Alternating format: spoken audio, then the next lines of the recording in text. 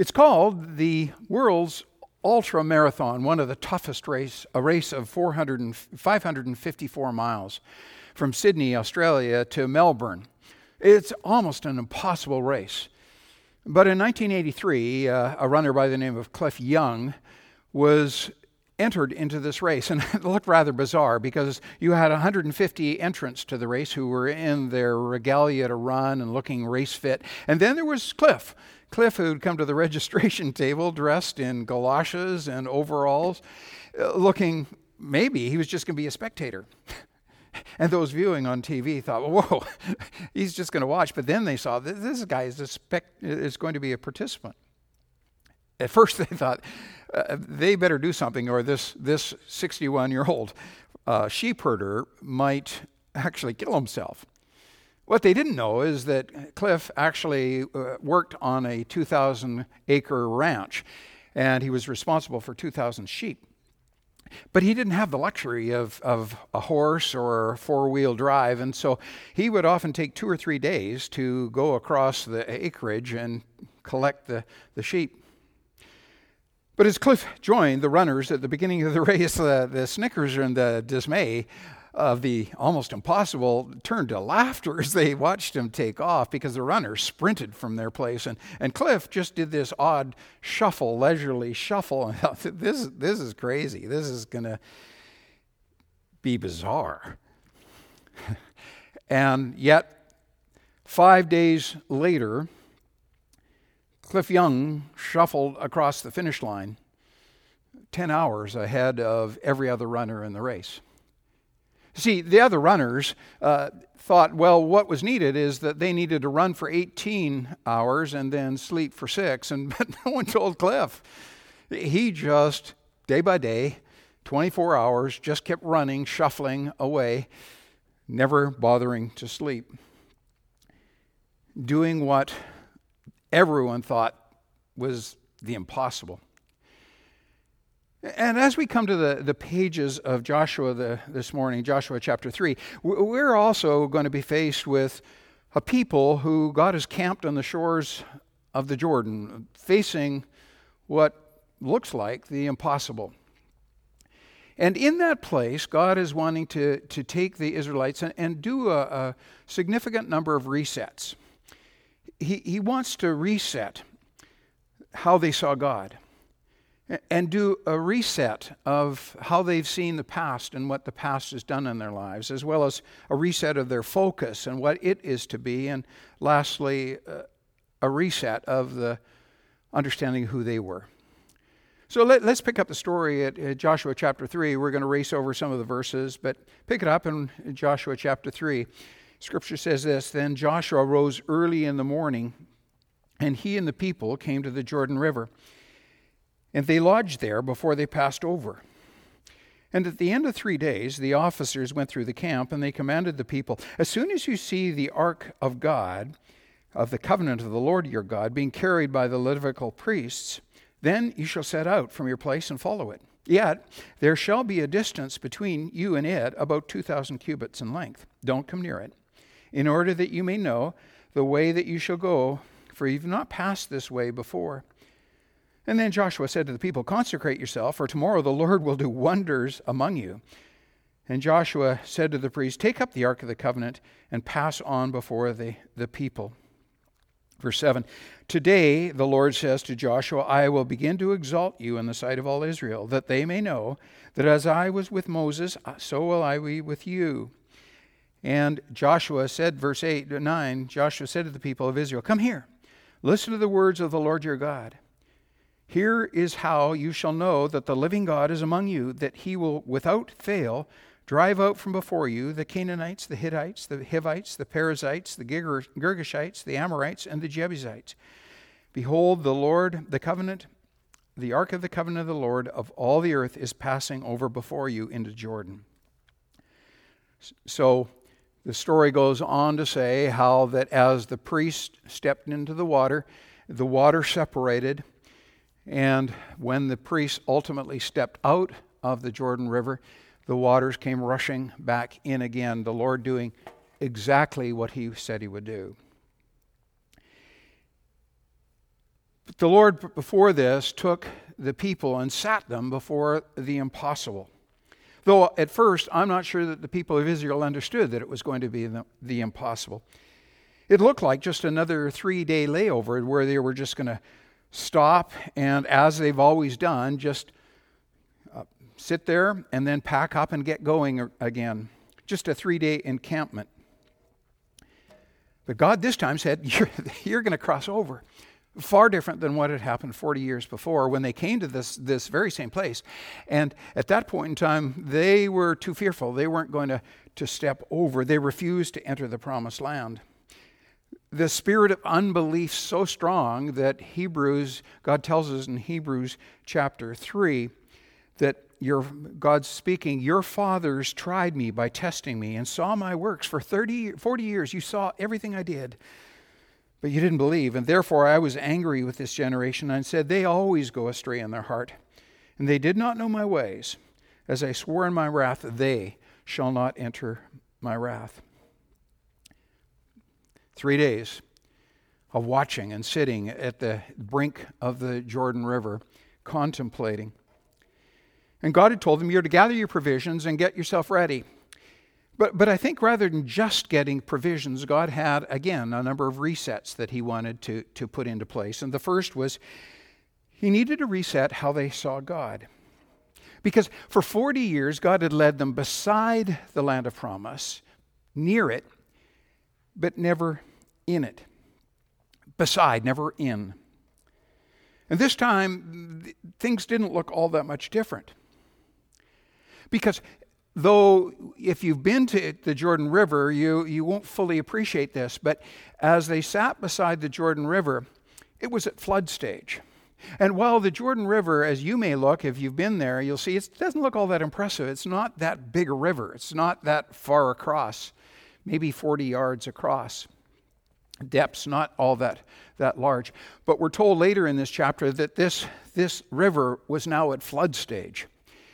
And scholars will tell us that at flood stage, the Jordan River was fed by the mountains of Mount Hermon, and also all the other tributaries fed into the Jordan River. And so at flood stage, scholars tell us that this river was often 2 miles across. So now Israel sat before this river watching the impossible. Likely sitting there, how is it possible that we're able to take our children and get them across this place? How are we going to get the weak and the affirmed across this river? This is an impassable situation. And the louder the river roared, the more impossible the task seemed to be as they sat there. But that was the very point. God taking them to places of the impossible, wanting the people to understand that God is the God of the impossible, that God can do what we possibly can't do. And you and I need to understand that at a very deep level as well, that sometimes the impossible is going to come rushing into our lives. Things that we don't have the resources. The obstacles are far bigger than our resource. It could be the loss of a job, or the tsunami of finances going wrong, or a crisis of health.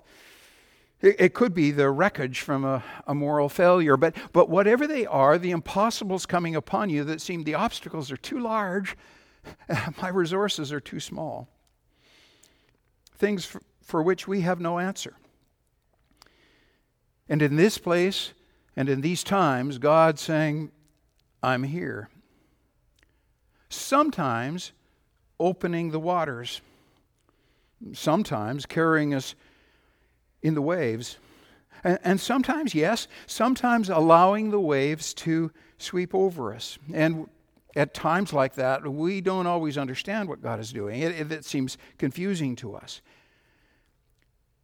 But even in those times, God doing what he said he would do. He said he'd be present with us. That he would hold us. He would carry us. He would enable us. He would renew us. He would forgive us. And this sight, as the people sat there, 2 million of them, watching this river, they needed a different understanding of the impossible. Because soon the obstacles that they would face weren't just the obstacles of conditions. They would soon be the obstacles and the enemies that they would face, enemies that would have skin on them. They were told they would be formidable enemies. The Canaanites, the Hivites, the Hittites, the Perizzites, the Girgashites, formidable enemies, one after another, one battle done, and all of a sudden you're going to step into another battle. So you better understand that the God you worship, the God you follow, is the God of the impossible. In every way you're going to turn. Where Scripture tells us in verse 10 and onward, it says that the enemies are going to be in the hills. They're going to be the ones that are going to be controlled by the Hittites. Up there they're going to be, and they're going to be in the land. They're going to be the places, the Hittites and the Jebusites, the Amorites. And by the sea, it's going to be the Canaanites. And amongst this crew, there's also going to be those that are the sons of Anak, which means the sons of the giants, the Goliaths of your life. And Hebrews gives us a picture of what that was like when he talks and gives us in chapter 13, Numbers 13. Then Caleb quieted the people. We should by all means go up and take possession of this land, for we will surely overcome it. But the men who had gone up with them said, we aren't able to go up against this people. They are too strong for us. So the 10 gave a report, a false report, a bad report of the land that they had spied out, saying, the land through which we have gone in spying it out, it is a land that devours its inhabitants. And all the people whom we saw in it, they're men of great size. And we became just like grasshoppers in our own sight, and so we were in their sight. They were enemies that were not only big, they were incredibly evil. One writer describes the Canaanites as a snake pit of child sacrifice and sacred prostitution. They sacrificed babies as a form of worship. They practiced orgies, and they were committed to witchcraft. And of the Amorites, a 2nd century writer states that they are an evil and sinful people whose wickedness surpasses that of any other. And so faced with those realities, the 10 spies, the unbelieving spies, wrote their report in fear and unbelief. Not believing what God had said, they believed what their eyes had said. But God had said, face your enemies, and their protection will be removed. Whether that protection is walls of stone, or whether they be people of size, or whether they be weapons of iron, their protection will be removed. The enemies will be present, but their power will be gone. And the truth of it is, as followers of Jesus Christ, we have been called into a place where there are enemies and there are obstacles. We're not free from that, and quite the contrary, we're actually engaged in that. And the truth is when God calls us into His kingdom, into His family, there will be giants in the land. There will be people who will look too big and too strong and too many and too loud, because that is the truth of the battle of God's kingdom, where He is calling us to march behind the one who calls us. So the Israelites needed to understand, they needed a reset of how they saw God. But the second reset, I believe, that God was needing to do at the side of the Jordan was this. They needed a reset of their past. Not a reset to forget, which is often what we do need to do with our past. But in this case, it was a reset to remember.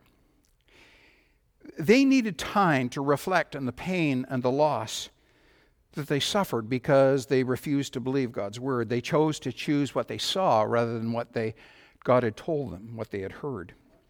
And so 40 years they had walked on the other side of promise, never entering in, close by, but never going in.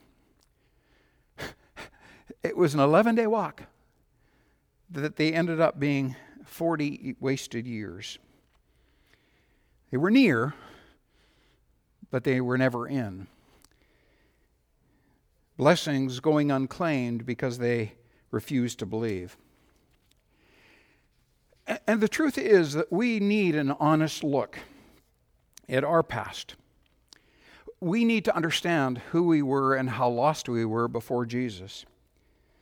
And when we don't do that, we often lose sight and forget the price that was involved in God's rescue. We paint over the past, we decorate it, we minimize it. But when we refuse to admit, when we refuse to really see our sin for what it is, some of the past still clings. We return to places because we haven't honestly seen, we haven't fully embraced what our sin means to us and to God. And when that's the case, we do what the Israelites did. We trade God's blessings for our rushing after sand fleas and biscuits, just choosing what we think looks good, but it really has no value. Because that's what unacknowledged sin does. It trades in his blessings rather than his truth and his gift. Because the challenge that they made and we do is they missed what God wanted for them because they got the faith question wrong. We are told in Hebrews 11 that without faith it is impossible to please God. For he that comes to God must believe that he is, and that he's a rewarder of those who diligently seek him. Oftentimes when we look at that verse, we often focus on the second part of that verse, that he's a rewarder of those that seek him, that he gives rewards. But when we start in that place, we entirely miss the point. Because a rewarder is the action God does. But what it doesn't speak to is why he does it. And it says, the first part says, he that comes to God must believe that he is. Is what? We need a clear understanding, reset of this. We need to understand that he is God. That he is creator God. He is creator as the designer. He was the creator as the manufacturer. He is the creator as the deliverer. He is God controlling everything, sovereign over all, supreme over all. That he's God. And the second thing we need to be keenly aware of is that he is, not was, not will be, is in what is seen and happening around our lives when the storms hit and the chaos comes, that he is God. Even in the places that we may not see him, he is present. He is with us. He's present in what we're going through. And this is the God who is the rewarder of those who seek him believing, who pray believing, who worship believing. He is a mighty God. But better than that, he is a loving God. He is a listening God. He is a present God. But more important than all of those is that he is a redeeming God. A God that says, I forgive your past and I make you new in Jesus. That he invites you to see him as he invites you to a cross, that I'm a God that will go to any length needed so that you may be made new, that I forgive you, I love you, I redeem you, I make you new. But the invitation to the Israelites is that they are to be a people now that are to cross over. And crossing over involves something. It calls us that there needs to be a look at the past, but you need to understand something. You need to decisively sever from the past. That means you need to remember, but you need to understand as well that you are no longer bound. Because the idea of repenting, which God calls us to, is the idea which is to say that we are to go into a different direction, that the past is done, and now we are to move in a different direction. I love the illustration David Jeremiah gives in terms of a car. He says that the car has two major viewing points. It has the front windshield and it has the rear view mirror. And if we spend all our time looking in the rear view mirror, this little thing, we really are looking backwards when God is called, look outside the windshield, look where you're going. Acknowledge what's behind, but look forward into what God has called us to. But when we hold on to the past, the good things that we think were represented there, the past will hold on to us. It becomes a place where Satan wants to plant doubt that God isn't who he said he'd be. And we settle in those places. What Israel did is they longed for leeks and garlics. When they ran into tough times and times they couldn't understand, they wanted to run back into the captivity of the past. They wanted to go back to Egypt's slavery rather than trust in the God who said, I separated the sea, I destroyed your enemies, and I provided food in your desert. Israelites wanting leeks and garlics, forgetting the trade-off they were making. Do you remember the whips and the chains and the captivity? But that's what the enemy wants us to believe, is he plants doubt to deceive and destroy. In what you're going through right now, in the tough times that don't make sense, can you really trust that God is present? Can you really trust that God is close? There's no parted sea this time. You're in the midst of it. God has obviously abandoned you, blinding us to the reality that the one who gave us life is not about to take us back into places of captivity and chains. Because as a believer in Jesus, he says, you are no longer slave, you are now child. You are God's chosen one, a believer in Jesus, clothed in his righteousness. That doesn't mean you won't sin, you and I won't sin, but what it means is that the penalty for that sin, it's been paid, it's been forgiven. You've been set free. Not just set free, but you are now called to live free. You and I to live free in the freedom of what God has called us. The past has been forgiven and been made powerless. So there's those first two resets. The first is to reset their understanding of God. The second reset is to understand the focus of the past, understand what they're to do that. The third reset, I believe, is probably the most important, and that is the reset is to focus on Him. And verse 3, we get the image as when you see the ark of the covenant, move out and follow. We're to follow. We are to trust the one who leads the way.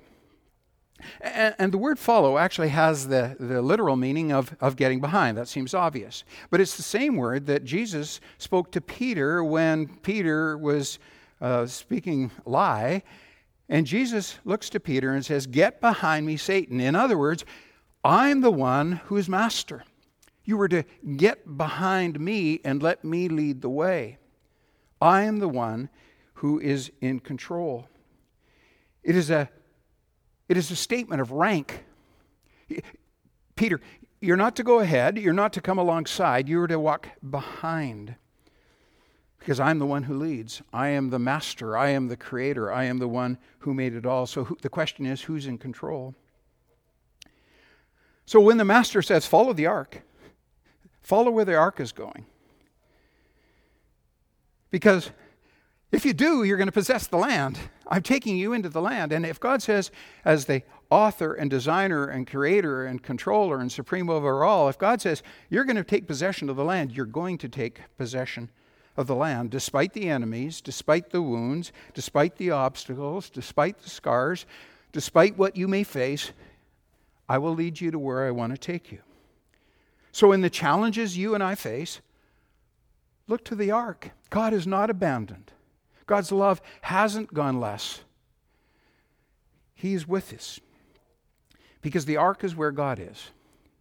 It was called the Ark of the Covenant, the Ark of His promise. So as the people gathered at the side of the Jordan, they were to see the Jordan, yes, but no, they were supposed to look far beyond the Jordan and see where the ark was. That all the barriers that present themselves, and they will be removed by the presence of the ark. That our enemies are conquered by the presence of the ark. That what God promises is assured by the presence of the ark. The title deed of what he was about to give has already been determined. He holds it. The purchase price has been paid. You will possess the land. And in the 17 verses of chapter 3, we have reference to the ark 9 times, because the ark is central to everything God does. The ark represents the presence of God. It contains the promise of God. It represents the power of God. And it guarantees the possessions of God. So when life gets thrown askew, we don't understand, we don't know what is happening. God says, but I will be with you. I will give you my power. I will give you my possessions. No, the situations may not always change, but I'm changing you in that place. Hold on. Follow me. Trust me. Because the most important part of the ark says, you're going to see wonders. You're going to see wonders of the sea opening. You're going to see wonders of food provided for you. You're going to see enemies step down. You're going to see the wonders of as soon as the priest's feet step out of the waters are going to come rushing back in again. You're going to see firm and dry ground, not mushy, but dry, firm ground. You're going to see wonders. They're going to be amazing. They can't be answered. They're the impossibles. But most importantly, what you're going to see is you're going to see the mercy seat on top of the ark. And it's going to be the place where sin is forgiven. It's the place that God's unbreakable promise stands prominent. That I am the God of covenant that can't be broken. And here's the difference. For the Israelites, they were told, don't come close to it. 2,000 cubits behind. 3/4 of a mile behind. The ark's going to lead out. But you stay behind. I'll lead, and God will be present, but he's, in this case, not going to be near a holy God and a sinful people. I'll be present, but not near. There was a separation. But what the ark couldn't do and what the ark wouldn't promise, Jesus did do. He said, I am not distant. I am near. I am with. I am beside. I'm walking with you, carrying you. And our ark isn't temporary, and the ark represented something that the Israelites had to do every year in coming before salvation for the year ahead. But our ark, Jesus, is not temporary. When Jesus forgives, he forgives entirely. All our sins are paid for. All our sins are forgiven. So as you and I walk through times that are tough and places that are dark, when you don't clearly see what God is doing, God calls us to follow, to get behind, and to walk where he's taking us. Calling us not to sight, but calling us to faith. Years ago, pastor's wife that I was involved with, the church I was involved with, very godly woman, neat mother of some young kids. She was very young, but she had been struck with cancer at a very early age, and she knew she was dying. Before she died, she was speaking in a very weakened state. But she said this, and it bears listening to. And so, what's been happening this last week, the doctor's predictions have gotten worse and worse and worse. The hospice nurse comes and, she describes even more worse things. But I've become happier and happier. I am so happy. I really don't know what God is going to do. But I know the promise that he has told me to stand on, and I'm going to stand on that. And the key thing here is this. I'm going to stand on it because God delights in faithfulness. All I know is what God has told me. And if I go to my death believing all the things that God told me, That's all he requires. And when I stand before him, some people of us really need to hear this. When I stand before him, he won't want to know whether I was right or wrong. Right or wrong in what I thought he was going to do. He will want to know, was I faithful? So for me, it's a matter of faithfulness. Resetting our eyes on the one that calls us to follow, despite the things we face. And there's one more reset that I believe that God was doing with the people as he sat them at the Jordan. And that's a reset of who God called them to be. Because before they were across, God is very clear as they were to consecrate themselves. And we see this several times in Scripture. We see it in the book of Exodus, where God says, we see that you are to concentrate, when he said to Moses, you are to consecrate to me every firstborn male. The first offspring of every womb among the Israelites belongs to me. Whether that is animal, man or animal, they belong to me. They're my possession. And before God gave the 10 Commandments, he told Moses, go to the people and consecrate them. Today and tomorrow, have them wash their clothes and be ready by the third day, because on that day, the Lord will come down on Mount Sinai in the sight of all these people. And the idea of consecrate is at least twofold. The first is they need to understand that they are a set-apart people. They are a people of God's choosing. They are a people that God wants to work out his purpose in their lives. They are people set aside for purpose. But the idea of consecrated also has about it the idea that they need to be a people who are clean. They are a people that have been made clean. And here at the Jordan River at the side, they are to be made clean because they're going to cross over to a new life. And the thing about being made clean is that's not something you and I can do, because it was following the ark that took them into the possession of the land.